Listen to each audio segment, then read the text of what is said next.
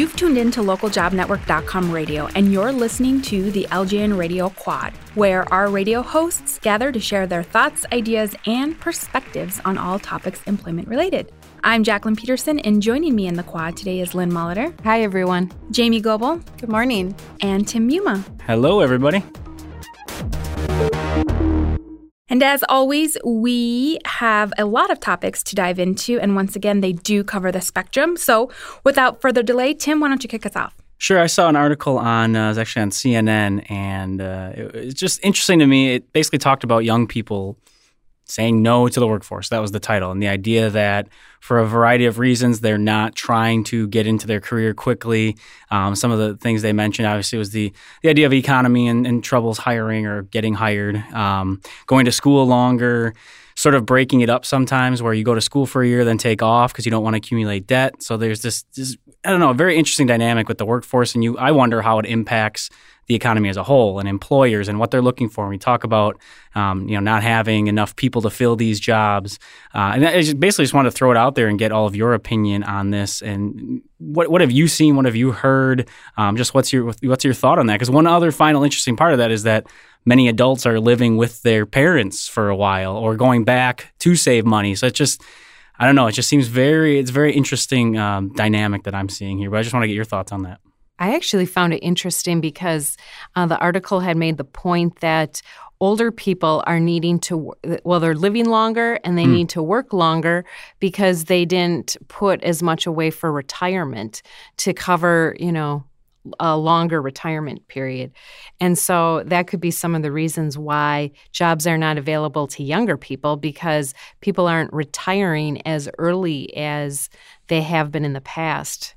And, I never really put two and two together. And so when I read that, I'm like, oh, that makes a lot of sense. Yeah. Yeah, that does make a lot of sense. Actually, my husband and I were at dinner this past weekend, and just to kind of piggyback off what you're saying, Lynn, and I'm not exaggerating. I think our waiter was 90 years old.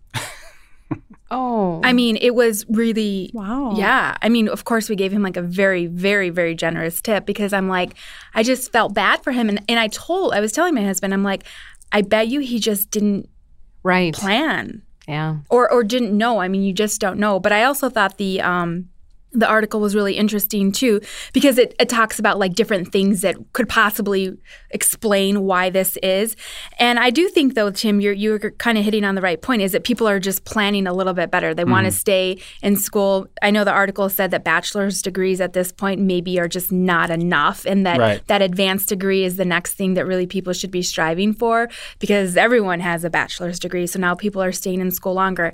And I do, though, see amongst my friends, I mean, everyone just kind of helps in and helps each other out. So if someone needs to move back home for a little bit until they get on their feet, I don't think it's uncommon. So that does make sense. I would agree with you guys. The one perspective that I took away that's a little bit different is the fact that I think when the economy was booming and good, a lot of young people were graduating. They were getting these great jobs right out of college. And now that less of them are available, they might be taking a step back, going back to school, or kind of delaying and staying out of the workforce in total because of that. And there are job opportunities available. Maybe they need to start at, something that wasn't maybe as ideal as they had originally hoped. And I do see that, being that I have younger siblings that, are in that age bracket right now amongst their friends. So I think that's one of the other things, that is a little bit different with some of the younger generations than in the past, where,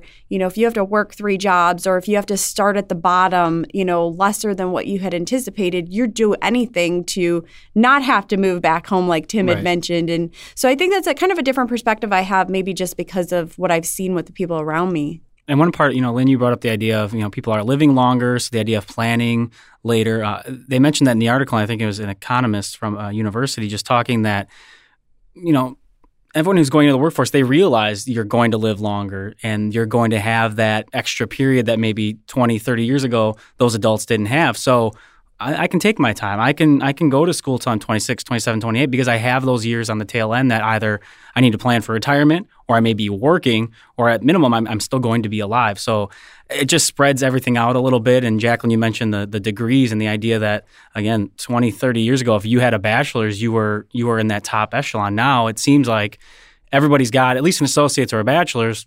So now you need to take that next step. So it just seems like everything just came together in these last 10, 15 years that has brought this on. So I guess it's something to keep an eye on going forward. I know. I can personally say, though, I don't think I would want to move back in with my parents at the age of 26 or 30. And they probably wouldn't have wanted me. Boomerang kids, I think that's what they call them. Oh, is that what it is? Yeah. But, when circumstances present itself, it's a good thing to have family and friends that, you can collaborate and help people out when they're in need. Mm-hmm. So. Definitely. But Jamie, I think you brought up a good point. I think there's this misconception with like the younger generations, and I think it's something that they do need to hear from us, people who are actually in the workforce, is that, just because you go and you have a college degree doesn't necessarily mean you're going to get that job that you want. So I think we should stress that, you're going to have to get a job and you're going to have to work your way up. And that's just the way it is. That's how it is for everyone. Yeah. I think a lot of times, people think there's just this misconception that, well, if I go to school and I get a degree and I go to law school, then I'm going to be a lawyer. We have people who have law degrees that work here and aren't practicing. So, it's like it doesn't necessarily work that way, and you have to sacrifice and you have to work your way up and you have to strategize. But, that's going to take a little bit of sacrifice on your end, but you don't always just graduate and get the job that you think you want. Yeah. So just know that.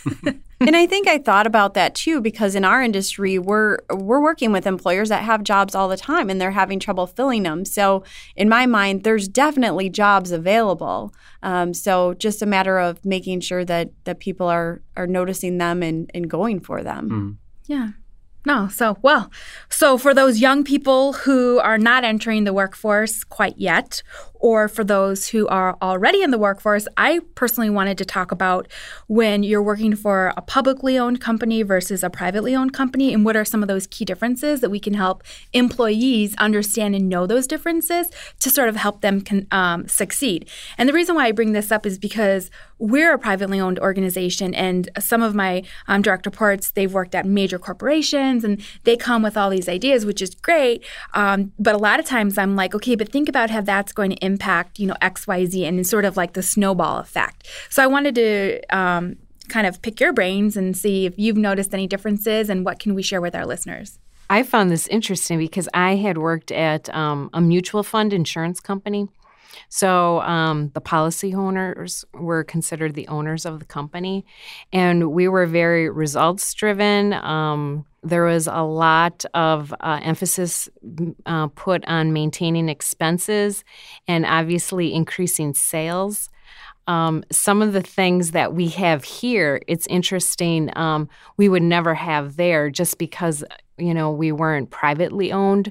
So like some, like a Halloween party or a Christmas party, those we planned them ourselves, and we went to each other's houses and celebrated Christmas, and, we gave gifts to each other.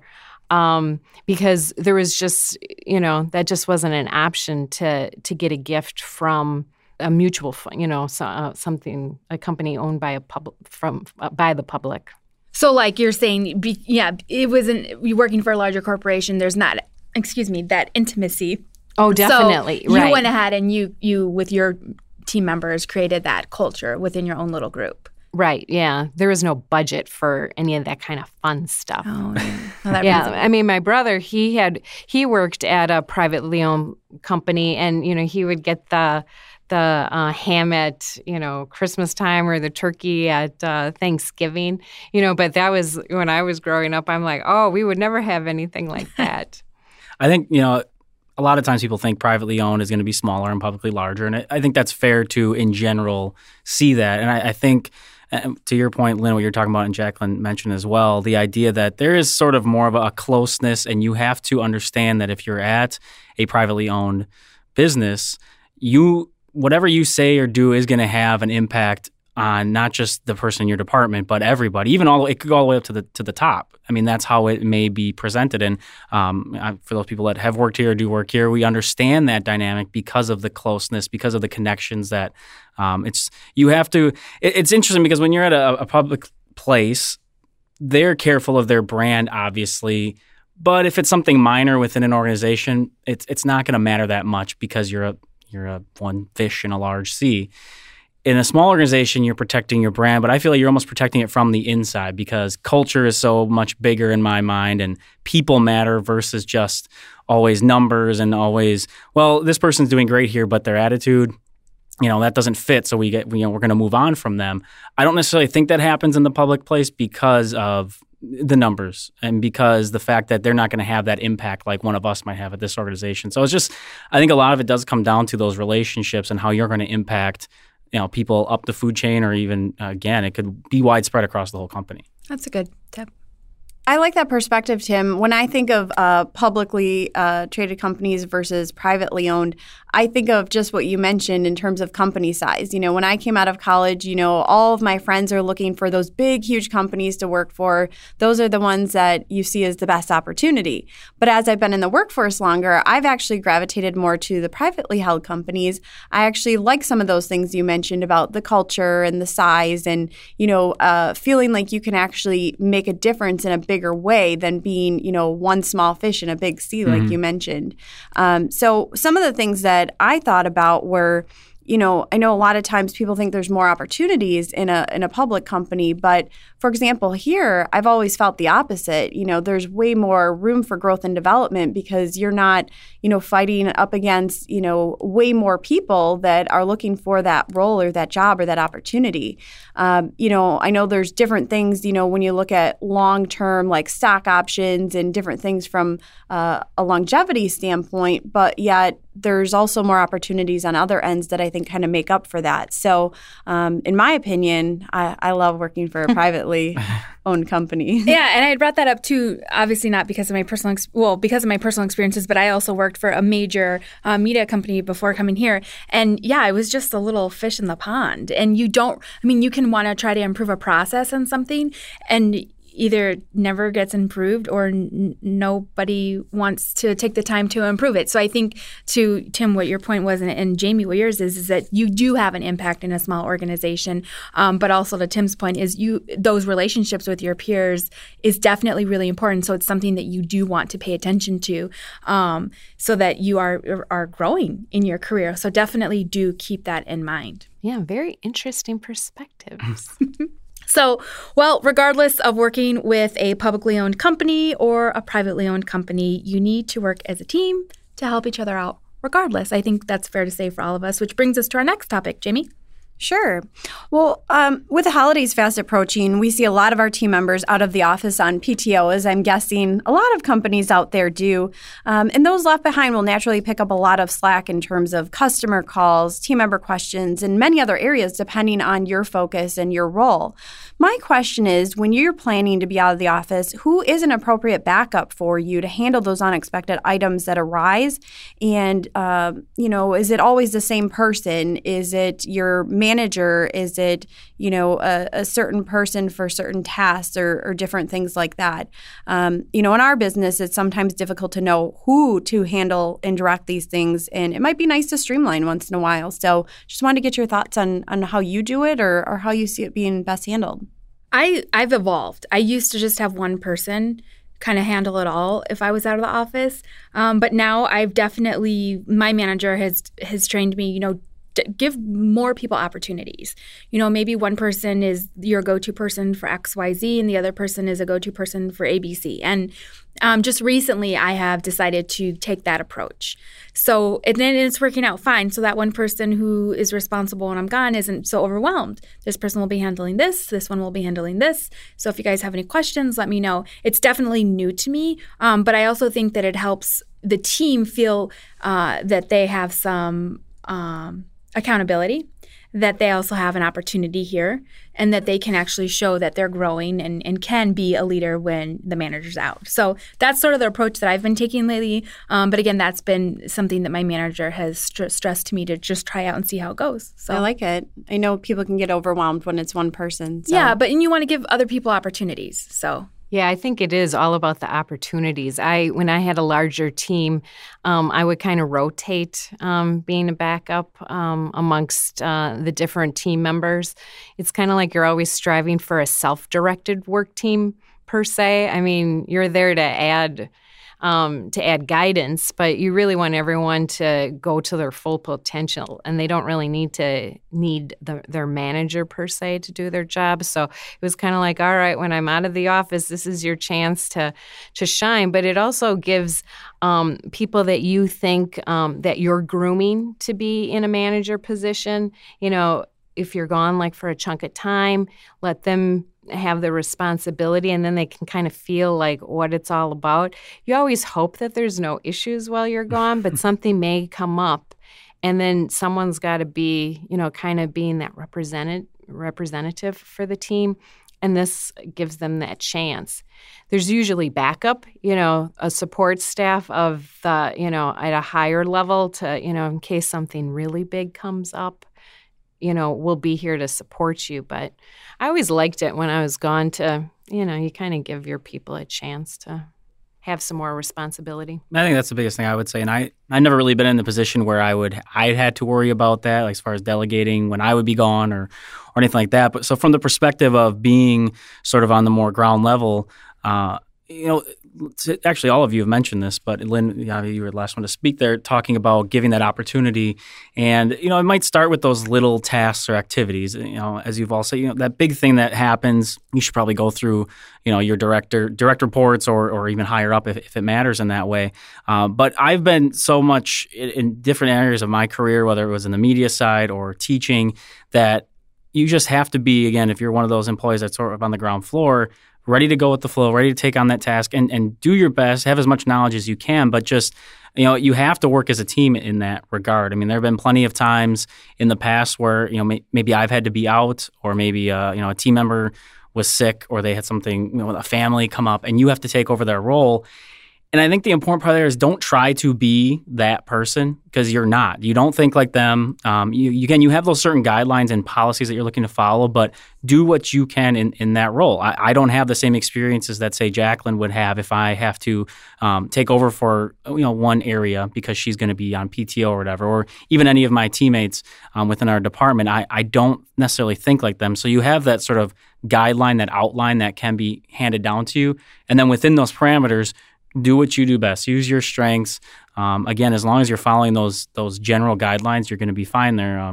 And I think to all the points that all three of you ladies made, it's just if you take that direction from your managers, from the organization, as long as you start there, you're going to be fine, and it's not going to be that big of a deal. Yeah, just don't go rogue when your manager is gone. It is tempting. It is tempting. All right, we're going to enact some new policies. Thank you. That definitely helps. That's a nice different perspective too, Tim. Thank you. No problem. Okay, so in continuing the topic of being an employee, there are some roles where we actually work with external companies, those, of course, being people that are our customers. And Lynn, what did you want to talk about with that? So last week, I had two occasions where I was greeted by the checkout person, and, they said, hi, how are you? How was your day? And me being the person I am, I'm like, I'm having a good day. How about you? And I didn't realize all of the information that I was going to receive in response to my question. And so the one checkout person was telling me how they were tired and they needed a break. And then the next checkout person was telling me all about the gifts he was giving to his nephew. And, then I start to get a little nervous because I'm like, are you paying attention to what you're doing, with my order? So then it got me thinking. It's like, how much personal information and how engaging should people who interact with the public, what's a good barometer for them? I think, Lynn, I've had a lot of customer service roles in almost every job I think I've ever had. And, I've learned different things from different organizations, but the commonality is, you want to be polite and you want to, say, how was your day? And you want to respond when somebody asks you, but you keep it brief and to a minimum. I've always learned that the customer, not that they don't care because they're not nice people, but they really, in a sense, don't care about your day. They're there to purchase something from you or get a service. And, it's inappropriate in my mind for them to go beyond, a minimum, I'm having a good day. They don't want to know if you're having a bad day. They shouldn't know. Right. They're going there for an experience. And, customer service really matters. And I think, that is one of the things that we see a lot less of these days. But, if you look back to, previous decades, I don't think you'd have as many people telling you all about their life and their day. And if they're having a bad day, especially, they would smile and say, I'm having a great day. Right, Thank you. yeah. And I think that is something that's important when we're going out there and, we're going to the grocery store or to, a shopping mall, or we're out to dinner or wherever we are. I think that's really important that people kind of draw the line at that. I mean, I'm glad you said that, Jamie, because for those that know me, I'm not that big necessarily into small talk and that sort of thing. So I am one of those people that, I'm not trying to be mean. And if someone does start talking or it's something that seems relevant, I'm going to try to be nice. My wife thinks I'm rude when it comes to that, but hey. But to your point, Jamie, it's a tough balance because of that. You don't want to come across as rude, whether you are the person that's working or you're the customer in whatever situation it is. And I'll come across that all the time when I'm trying to line up guests for shows. I'm coming at it from a purely business perspective of, I'm interested in talking to you for this reason. And sometimes, whether it's via email or it's on the phone or it's even after a show or before a show, getting into some of this personal type stuff. And it's like, I don't want to not say anything, but I don't want to turn on the reporter in me and ask more questions and have it go on and on. So, as far as advice goes out there, just try to get a read on the person who you're talking with, no matter which side of the table you're on.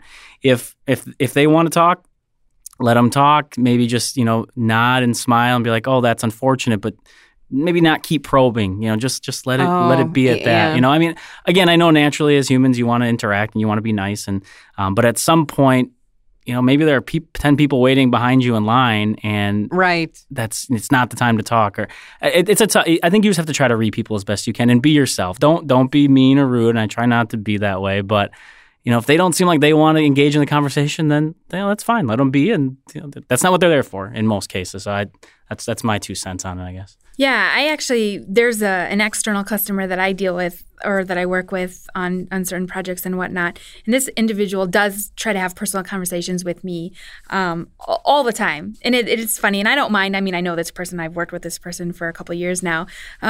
But I always do draw that line in the sand. Always, because it's either through email or it's in front of someone else. And I'm thinking, geez, what sort of perception are you giving off? And I just think that if you are that person, like you said, Tim, who's doesn't really want to engage or thinks that, okay, this is not necessarily appropriate, I think you just give off those cues.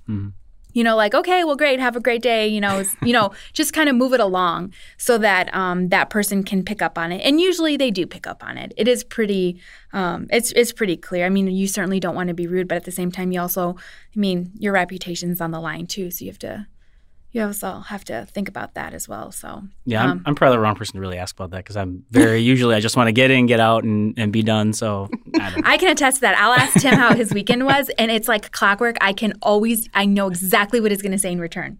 What? He'll say, it was fine. How was yours? What'd you do? Every single time. And it's for me now, it's like a game because I know. I'm like, I'll ask Tim, and I know what he'll say. Now next time I'm going to lay out like by hour what I did the whole weekend. Right, yeah.